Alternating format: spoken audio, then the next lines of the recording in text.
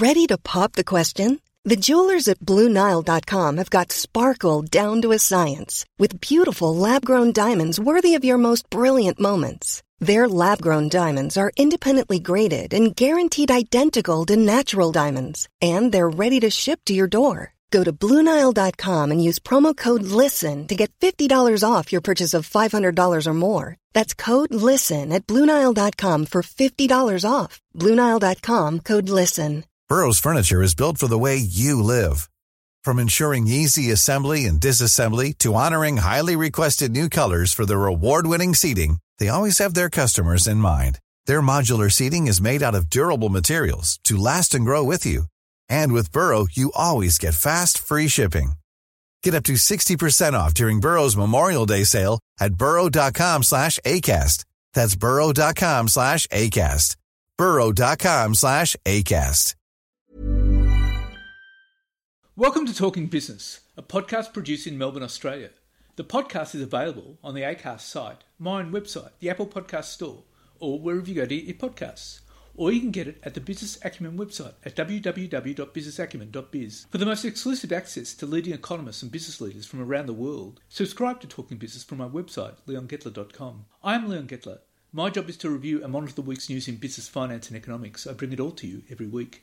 This is episode number 41 in our series for 2022, and today's date is Friday, November the 11th. First, I'll be talking to Andy Cunningham, Senior Regional Director for Australia New Zealand at Autodesk.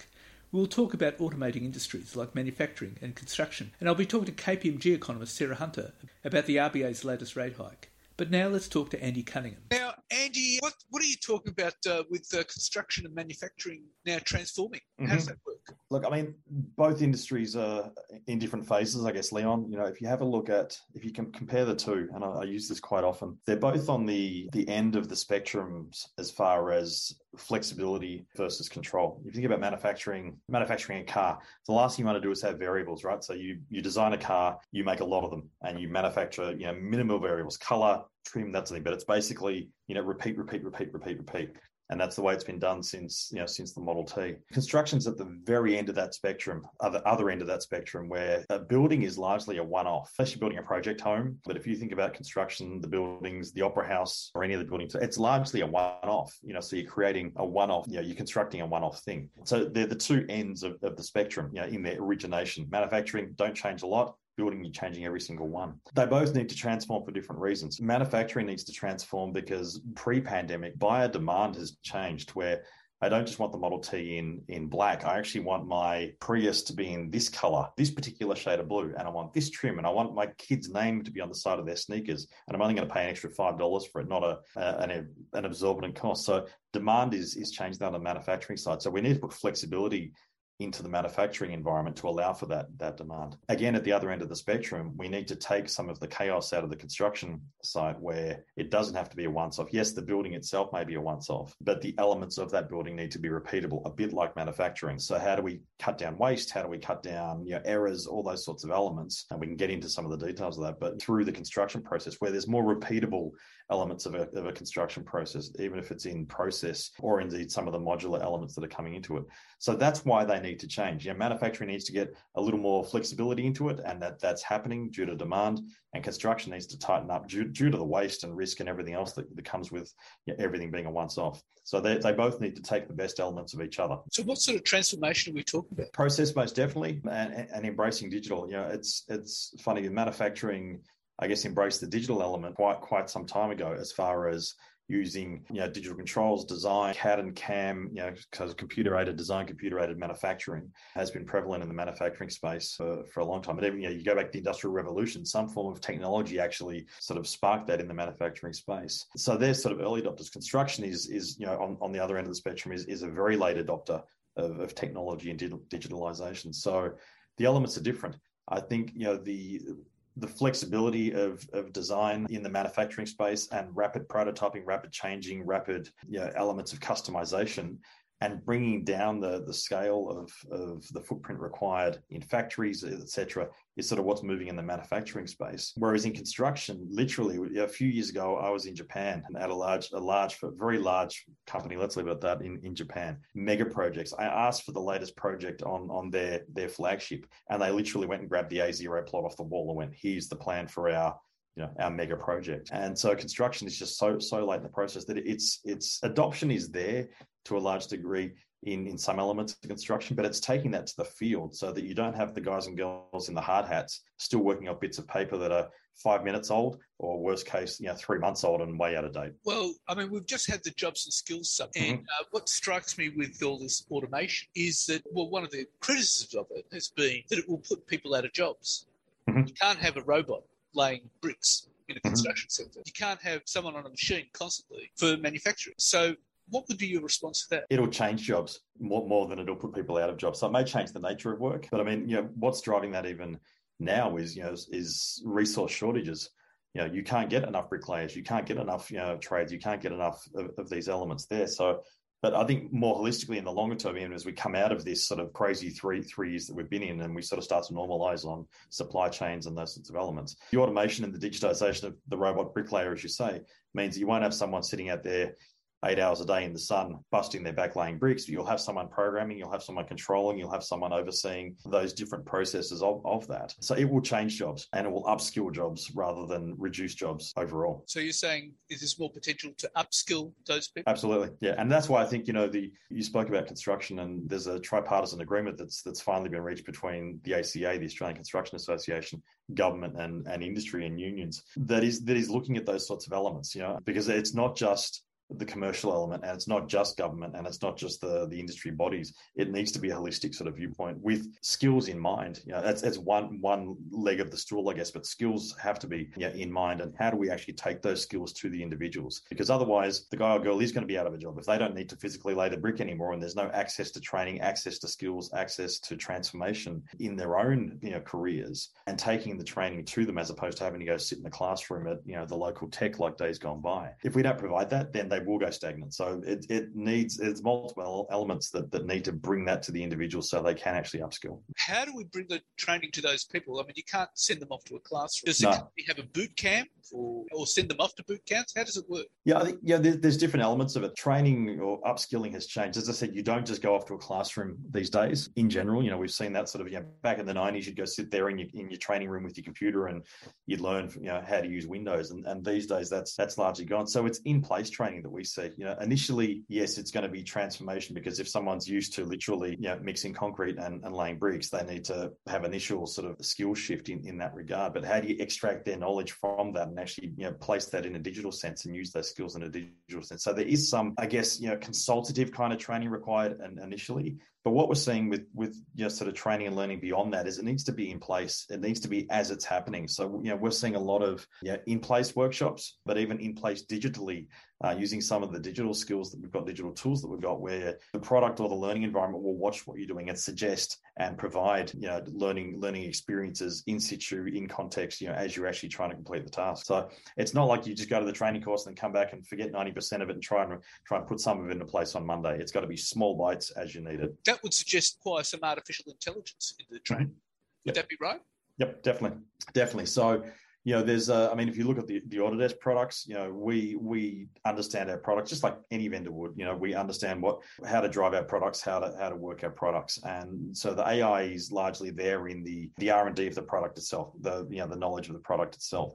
But there has to be an element of looking for repeated mistakes or better paths to outcomes. And that's where the AI I think you're talking about will derive in the learning environment that will actually sort of watch and, with choice. Obviously, it's not like a big brother thing, but, with choice and with control, we'll watch what you're doing and provide better ways to get to that outcome.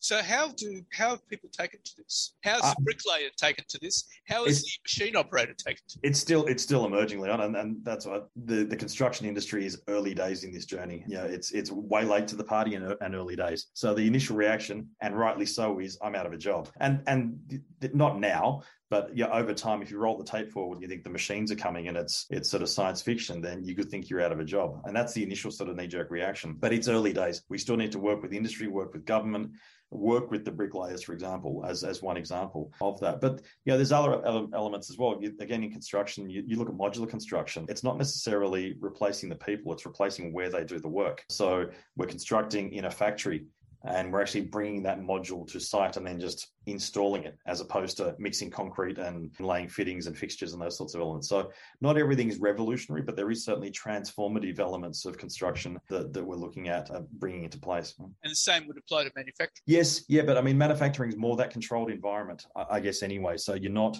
outside in the on the site, I guess, doing those once-off things. There's efficiencies in manufacturing, most definitely. We're seeing manual process become digital, but the skills and the disciplines are still there. So if someone knows how to manually run a lathe, that person will those skills you can't replace. So we need to capture those skills, not actually discard those skills. We need to capture and harness the old ways and interface those into a modern environment. A lot of the work that I've done in my past roles at Autodesk in Japan was because of the aging workforce in Japan and the aging engineering body of knowledge in Japan. They went digital. One of the elements was going digital to capture that body of knowledge before retirement years and sunset years that was gone. So I don't think we're at that extreme of the aging population that they were facing in Japan, but that was a driver. So again, it's not about just shipping out the old and replacing with the new. It's capturing the old ways and retaining that knowledge. What's exciting about this is it's not only applies to construction and manufacturing,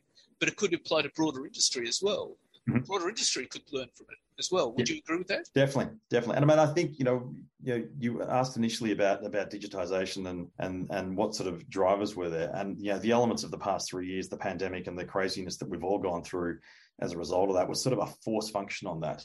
There's a couple of drivers in construction or across industry in general, but what we've just gone through and now the resultant sort of pressure on supply chains and workforces, that's forcing every industry. Whether you're a restaurant that's looking for front of house staff or you're a multi-billion-dollar organization, resources are a challenge at either end. We're only just starting to see immigration come back and overseas workforce sort of come back to Australia. Before then, as I'm sure everyone that's been on your show has alluded to, resources are precious. Whether you're looking for a salesperson, an engineer, a waiter, and everything in between, it's precious. So everyone's been forced to look at their industry. You put supply chain pressure on top of that, and that's what's just massively driven it. Again, whether you're supplying vehicles, whether you're building vehicles, whether you're needing timber or aggregates on your construction site, everything's had to be looked at because of those drivers.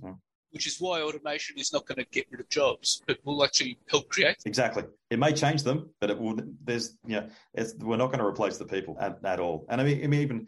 We have conversations around generative design, which is almost an AI technology using the power of cloud to create designs. And that could be, how do you create? There's one project we did where we created a better panel in an Airbus plane that was lighter and stronger, etc. Lovely. Or it could be, how do you create a better chair, or how do you create a better saddle on a construction site? You still need the person behind the keyboard with the design intent, with the intelligence, what have you, to work with the capabilities of the machines, for want of a better word. So again, generative design that we see coming through both on form and function sides, you still need the person there, whether that's the elderly skilled engineer or designer, or whether that's the young up and coming graduate just out of university. The person still needs to be there, making choices, making design intent changes, what have you. Well, Andy, that's all fascinating, and I'm sure everyone will be fascinated to hear that. Thank you very much for your time. No, really appreciate it. Thanks, Leon. And now let's talk to KPMG economist Sarah Hunter. Well, Sarah, the RBA increased interest rates by not much, but now comes to 2.85%, and we're expecting more rate rises in December. Yes, I think that's right. And isn't it an interesting time that we live in, where a 25 basis point move is considered a not very big increase in rates? Normally that would be the only increase we'd be talking about.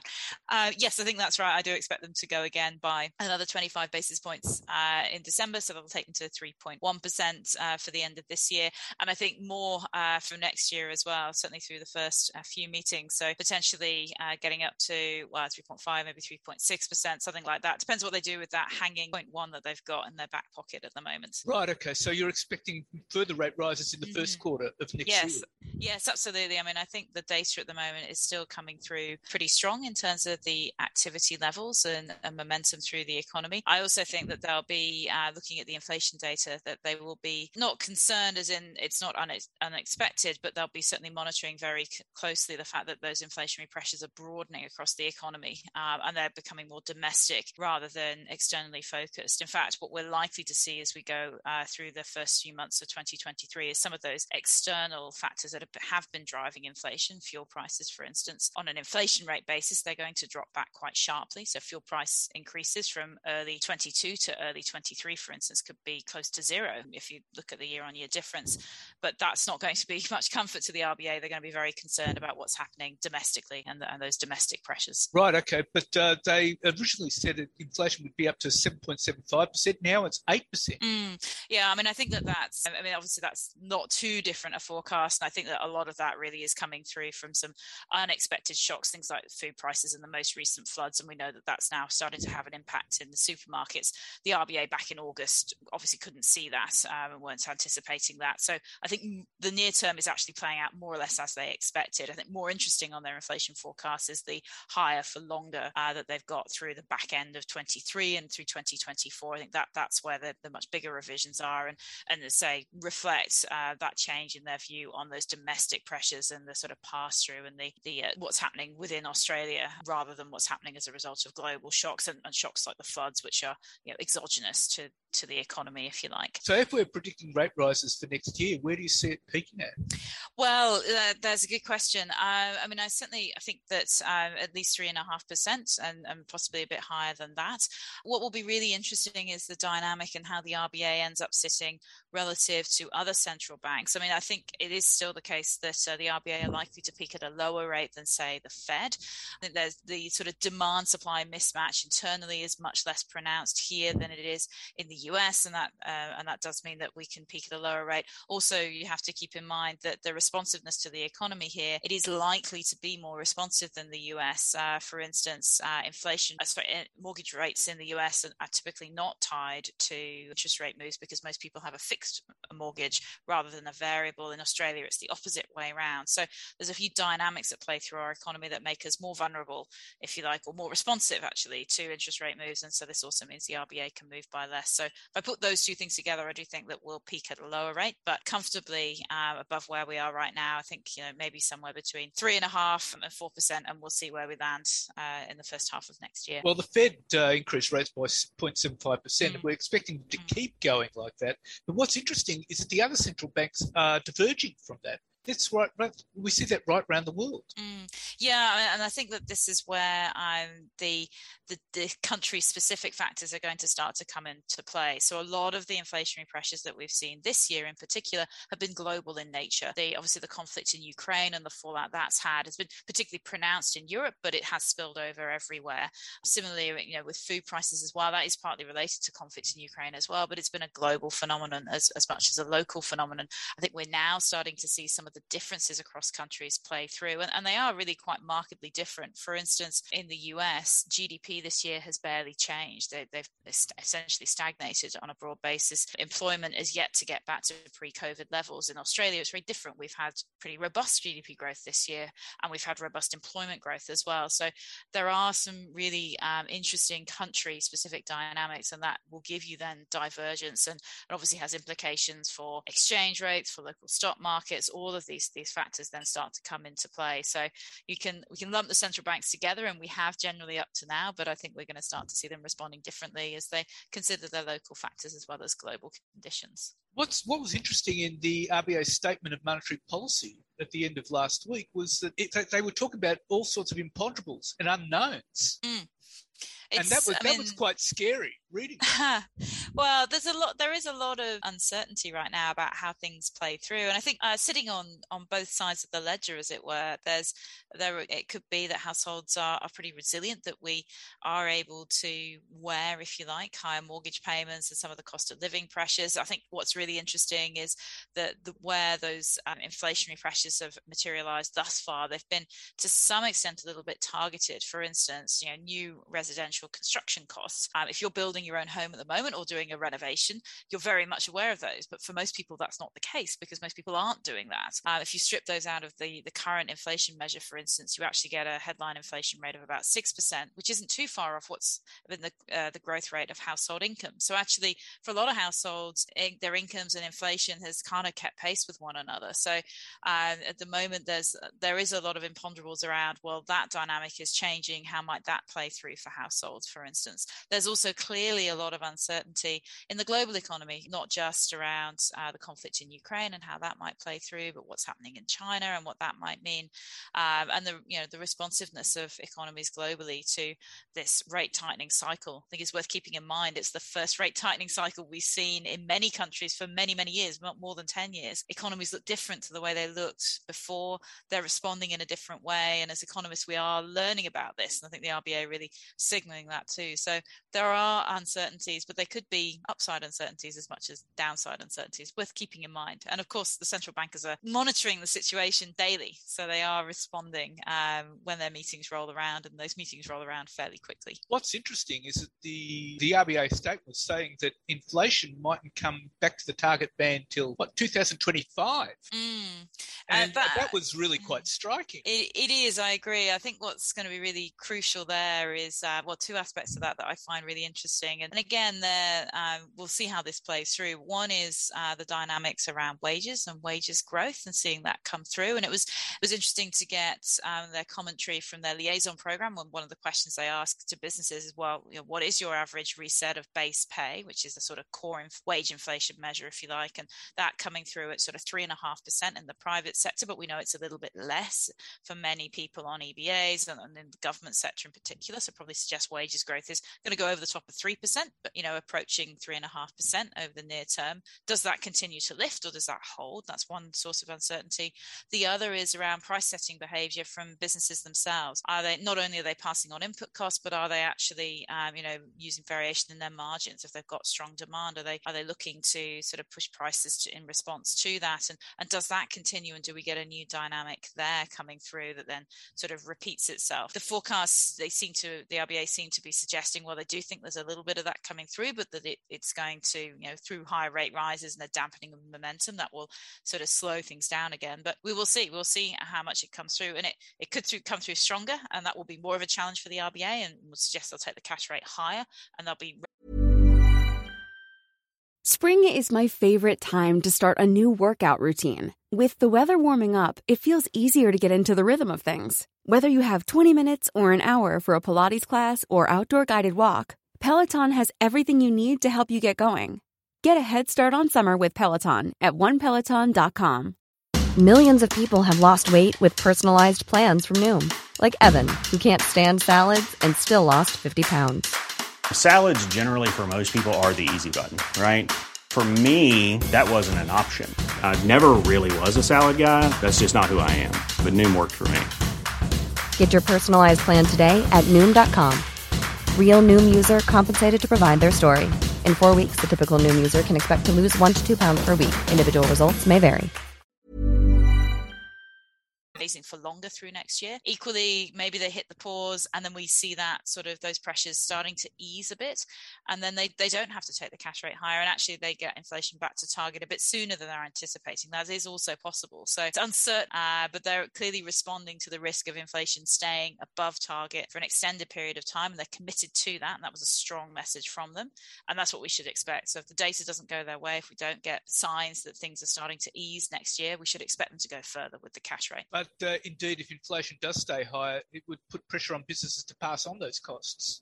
Well, I think we're already seeing them do that. So, for instance, in the September inflation data, one of the most interesting bits of that for me was that in the household services category, personal services category, where a lot of workers will be paid the national minimum wage, we saw a step change in the price paid for those services that was linked back to that national wage increase. So that was very immediate, right? The national wage increased on pretty much 1st of July. And then the September quarter inflation print, the first time we measure it in the data, recorded that increase. So we can see those businesses are passing on those cost increases. That was obviously a wage cost, but there are other costs that are being passed through as well. For instance, material costs in the construction sector. So businesses are definitely passing on those costs. And the question is if they continue to do that and then, look at, stretching their margins, then that's the response the RBA will be paying attention to, and we'll be looking to see how responsive that is and how quickly the cooling of the economy, the cooling of demand that they're trying to generate with interest rate rises, that they are generating with interest rate rises. We can already see it coming through, how quickly that gets into those broader price pressures that are coming through the system. So basically looking ahead to 2023, there's a whole lot of uncertainties. We just have to wait and see how all this pans out. We do. I mean, I think that I think there are some things we can expect to see in the data. I think we can expect to see inflation staying above target. I think that would be very surprising if that's not true. I think we can expect to see growth momentum starting to ease, and that in and of itself will mean that capacity utilization and other measures of the economy and how tight things are, the labor market, how much extra work businesses can do, all of those things are going to ease. So the unemployment rate starting to lift ever so slightly from obviously very record lows, capacity utilization for firms starting to come back down from its now record highs. All of those things I think we can expect to see coming through next year. The question is, how quickly do those things mean that inflationary pressures start to ease? And we see that through the month-on-month data that we now get, and what that means for the RBA. That's where the uncertainty is, that link between easing on the demand side, which is, as I say, we're already seeing it in some of the most responsive parts of the economy, and I think we'll see it more widespread. How quickly that gets into those inflationary pressures, that's the key question for central bankers around the world. Many countries are trying to ultimately ask the same question and get to the answer, and that's what I'll be looking for next year. Well, Sarah, thank you very much for your time. Thank you. So what's happening in the news? Well, Meta, the parent company of Facebook and Instagram, is expected to begin large-scale layoffs this week that will affect thousands of employees. It follows job cuts at Twitter in the past week, which hit about half of that social networking giant's staff. Less than a fortnight ago, Meta reported that its profit more than halved to US $4.4 billion, that's Aussie $6.9 billion, in the third quarter from $9.2 billion a year earlier. The drop in profitability is largely driven by the billions Meta is spending to build a future version of the internet called the Metaverse that likely remains years away. On a conference call last month to discuss its earnings result for the third quarter, CEO Mark Zuckerberg said that he expects the company to end 2023 as either roughly the same size or even a slightly smaller organisation than we are today. The possible cuts come as tightened advertiser budgets and Apple's iOS privacy changes have weighed on Meta's core business. Once boasting a market capitalisation of more than $1 trillion last year, Meta is now valued at a quarter of that, at about $250 billion. And Twitter Inc. has begun rolling out software updates to charge users $7.99 a month to mark their accounts with a blue check, part of Elon Musk's early efforts to boost revenue a little more than a week after taking ownership of the social media network. Details of the latest software versions began appearing Saturday on Apple Inc.'s App Store, promising new features added to the social media company's previous subscription service dubbed Twitter Blue. Saturday's update marks the first significant product change since Mr. Musk took over, and capstones a week at the company that included widespread layoffs, chaos and confusion as he raced to put his mark on things. It was unclear Saturday when the updated service would take effect for all users. In a bid to make Twitter less dependent on advertising, which makes up 90% of its sales, Mr. Musk had been hinting that he was leaning towards an $8 a month subscription offering. Saturday's change applies to Apple users in the US, Canada, Australia, New Zealand and the UK. According to Platformer, Musk had discussed putting Twitter behind a paywall that would require a fee from every user. And Twitter Australia has been left a shell of its former self, with staff in its government relations, communications, marketing and news curation divisions almost entirely laid off as part of global job cuts at the social network. The sales team, which tries to bring advertisers to the platform, was least affected. The Australian e-safety commissioner Julie Inman-Grant, who once headed public policy for Twitter in the region, panned the global job cuts which have laid off 50% of its employees. But a few days later, Twitter is reaching reaching out to dozens of employers who lost their jobs and asking them to return.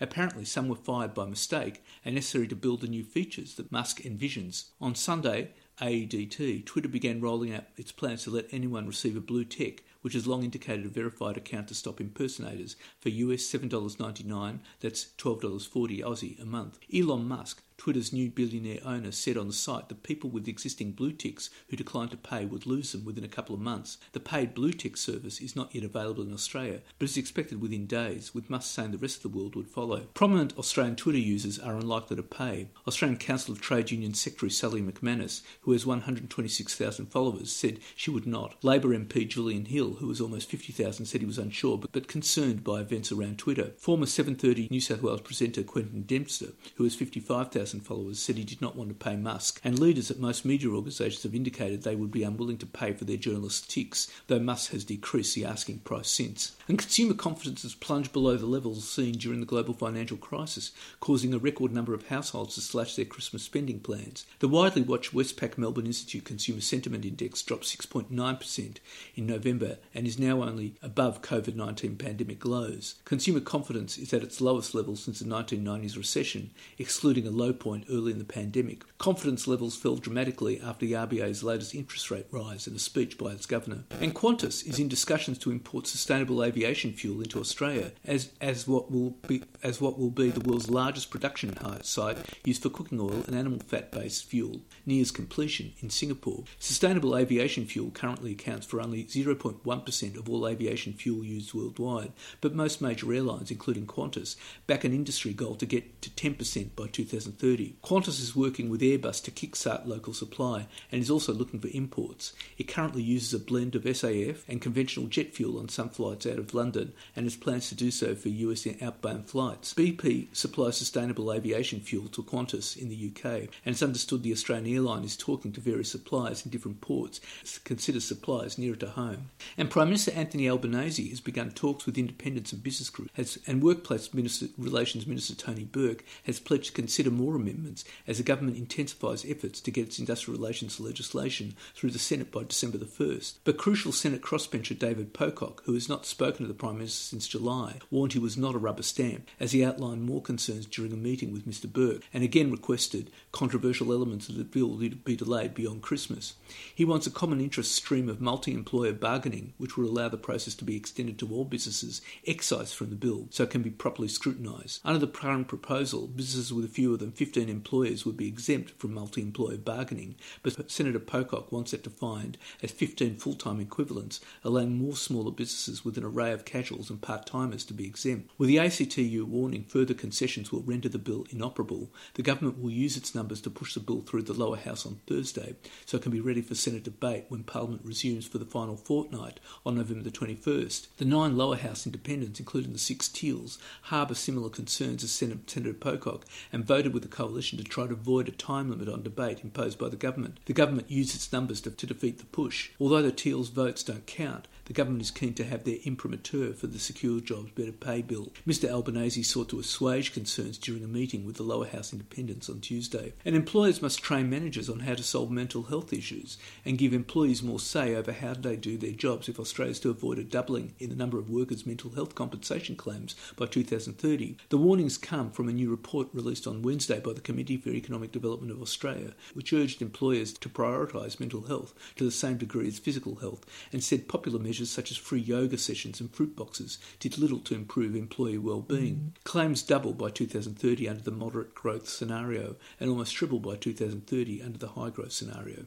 The trends are even more concerning when looking at the cost of claims, the report said, adding that the median time off work for mental health claims was 27 weeks compared to 7 weeks for all serious claims. Median compensation costs per claim for mental health conditions grew from $14,300 in 2001 to $45,900 in 2018-19, the report said.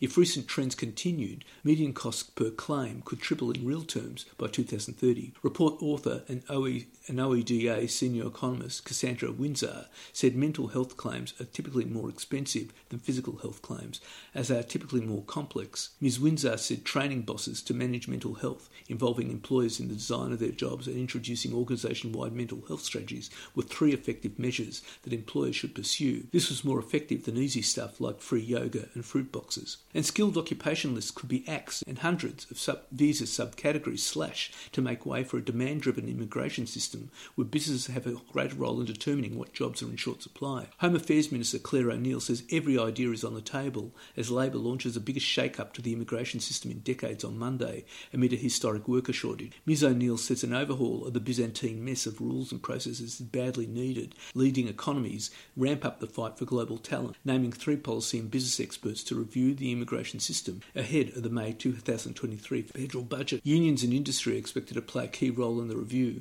which has been tasked with finding ways to protect workers from exploitation. Former Public Service Chief Martin Parkinson, University of Adelaide law professor and temporary labour immigration expert Joanna Howe, and former Deloitte partner John Azarias will present recommendations from the review to the Albanese government by February, allowing proposals to be considered for the May 2023 budget. And Australia's number 3 lender, Westpac, reported a 1.4% drop in annual profit, hurt by pressure on margins from intense competition in home lending in the first half and a charge related to the sale of its life insurance unit. And Medibank won't pay any ransom to the hacker that stole all its customer data after revealing almost 500,000 health claims have been accessed. Australia's largest health insurer says the names, dates of birth, address, phone numbers and email addresses of its 9.7 million former and current customers have been accessed, along with the Medicare and passport numbers of some customers. But Medibank Chief Executive David Koskar said the hacker probably couldn't give the data back even if they paid a ransom fee, and paying up could instead give other criminals an incentive to do the same. The hacker accessed health claims of around 160,000 Medibank customers, around 300,000 claims from offshoot AHM customers, and around 20,000 international customers. No credit card or banking details were accessed. The insurer, which continues working with the federal government and other agencies, has also launched an external review into the incident. And Australia's largest private health insurance, Medibank Private, faces its first class action over the hacking incident that exposed the personal information of 9.7 million current and former customers. It comes as the threats have emerged on the dark web to release the customer data. Bannister Law, Class Actions and Centennial Lawyers said they've joined forces to investigate the serious data breach of this group, which comprises 5.1 million Medibank customers, around 2.8 million customers from the group's budget AHM business, and around 1.8 million international customers. Other class actions are likely. Maurice Blackburn, which has already launched a class action style claim against Optus for its recent data breach, has said previously that it is monitoring the situation. While both hacks are similar in size, with just under 10 million Optus customers affected, the Medibank incident is far more serious, as the private health data of hundreds of thousands of Medibank customers was stolen. Criminals claiming to have stolen the personal information of about 10 million Australians from Medibank, including sensitive health data, are claiming that they will release it in the next 24 hours in a post on a website linked to Russia-backed cybercriminal group Revil. And Crown Melbourne has been fined $120 million by the gambling regulator over breaches of its responsible service obligations. The Victorian Gambling Casino Control Commission imposed the fines after it found the casino failed to prevent gambling harm by allowing customers to gamble for long periods without a break, said customers were sometimes allowed to gamble for more than 24 hours at a time. It also found the casino failed to comply with a statutory declaration to stop patrons using plastic picks and other devices to simulate automatic play on pokie machines. The regulator says Crown is on probation, with a decision pending whether Crown is suitable to continue holding its licence. And Star Entertainment will fight a second-class action in the Victorian Supreme Court, with Maurice Blackburn filing a shareholder claim against casino giant.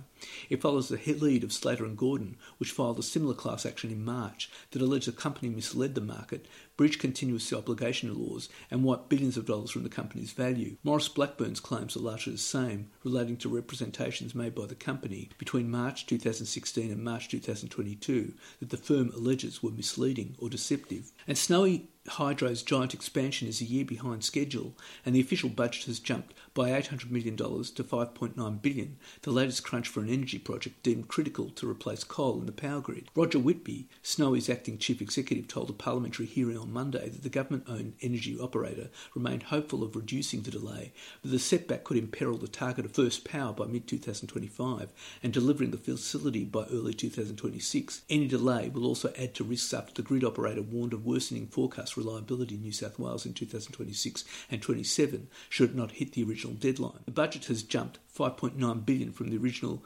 $5.1 billion forecast, according to Mr Whitby. It is unclear whether the higher cost reflects a $400 million contingency and $100 million in environmental offsets, or whether it factors in any exposure after the builders filed claims for more than $2.2 billion in cost overruns. The details, disclosed at a Senate committee hearing, followed an admission from Snowy Chairman David Knox that Energy Minister Chris Bowen had raised concerns about the tone and communication style of ousted Chief Executive Paul Broad amid tensions over a plan to transform its Hunter Valley gas plant into a green hydrogen facility. Mr Whitby told the Senate hearing the company could not yet estimate the Snowy Hydro 2.0 project's final budget and completion date with any certainty, but confirmed the COVID-19 pandemic had put its contractors, the Future Generation joint venture including Italy's WeBuild and struggling West Australian contractor Clough, badly behind schedule. And National Australia Bank has been chastised by the Federal Court and corporate regulator for not fixing a problem that resulted in customers being overcharged fees for more than 2 years after it had been made aware of it. NAB's misconduct was unconscionable and a breach of its Australian Financial Services licensee duties to act fairly and honestly, the Federal Court said on Monday. The Australian Securities and Investments Commission sued NAB in February 2021, alleging it had overcharged 4,874 personal banking and 913 business banking customers a total of $365,454 in periodic payment fees over 4 years. These were $1.80 for periodic payments to other NAB accounts and $5.30 for payments to accounts at another bank. Overall, the offences took place over a longer period of time and resulted in overcharging in the multiple millions of dollars. Over 12 years, 1.6 million transactions were hit with the wrong fees. NAB has paid around $8.3 million in remediation to affected customers. Federal Court Judge Roger Derrington said the bank displayed serious apathy towards its customers' continuing lack of knowledge and acted in its own self-interest by continuing to operate a system it knew was wrongfully deducting the fees from early 2017. And those hoping to get a new iPhone for Christmas will likely be left disappointed, as Apple reveals it is experiencing production disruptions. Tightening COVID-19 restrictions are impacting output at Apple's main assembling facility in Zhengzhou, China. The facility is currently operating at significantly reduced capacity, the tech giant said in a statement. Customers will experience longer wait times to receive their new products. The world's largest iPhone factory, owned by Foxconn, was locked down for a week on November the 2nd, setting back production of the tech product. The wait time for a new iPhone 14 or iPhone 14 Max is currently 4 to 5 weeks, according to Apple's website, with click and collect options unavailable for most stores. China is taking a dynamic clearing approach to curb rising COVID-19 case numbers, with restrictions including lockdowns, quarantining and rigorous testing. The country is reporting higher numbers of new infections, with significant portions of those in Zhengzhou, where major plants are located. China recorded its highest daily tally of new cases in 6 months on Sunday, with 5,643 new infections. And that's it for this week. And next week I'll be talking to James Bowe, co-founder of new Aussie fintech provider Own Home, which helps Australians buy their own property in this tough market. And I'll be talking to AMP Capital Chief Economist Shane Oliver about the market and economic outlook for 2023. In the meantime, you catch me on Facebook, Twitter, Instagram, LinkedIn and YouTube. And if you want, leave a comment. For the most exclusive access to leading economists and business leaders from around the world, subscribe to Talking Business on the Apple Podcast Store or on my website, leongettler.com. Wishing you all a safe and healthy week and looking forward to bringing you Talking Business next week. Here's a cool fact. A crocodile can't stick out its tongue. Another cool fact, you can get short-term health insurance for a month or just under a year in some states. United Healthcare short-term insurance plans are designed for people who are between jobs, coming off their parents' plan, or turning a side hustle into a full-time gig. Underwritten by Golden Rule Insurance Company, they offer flexible, budget-friendly coverage with access to a nationwide network of doctors and hospitals. Get more cool facts about United Healthcare short-term plans at uh1.com. Planning for your next trip? Elevate your travel style with Quince. Quince has all the jet-setting essentials you'll want for your next getaway, like European linen, premium luggage options, buttery soft Italian leather bags, and so much more. And is all priced at 50 to 80% less than similar brands. Plus, Quince only works with factories that use safe and ethical manufacturing practices. Pack your bags with high-quality essentials you'll be wearing for vacations to come with Quince. Go to quince.com/pack for free shipping and 365-day returns.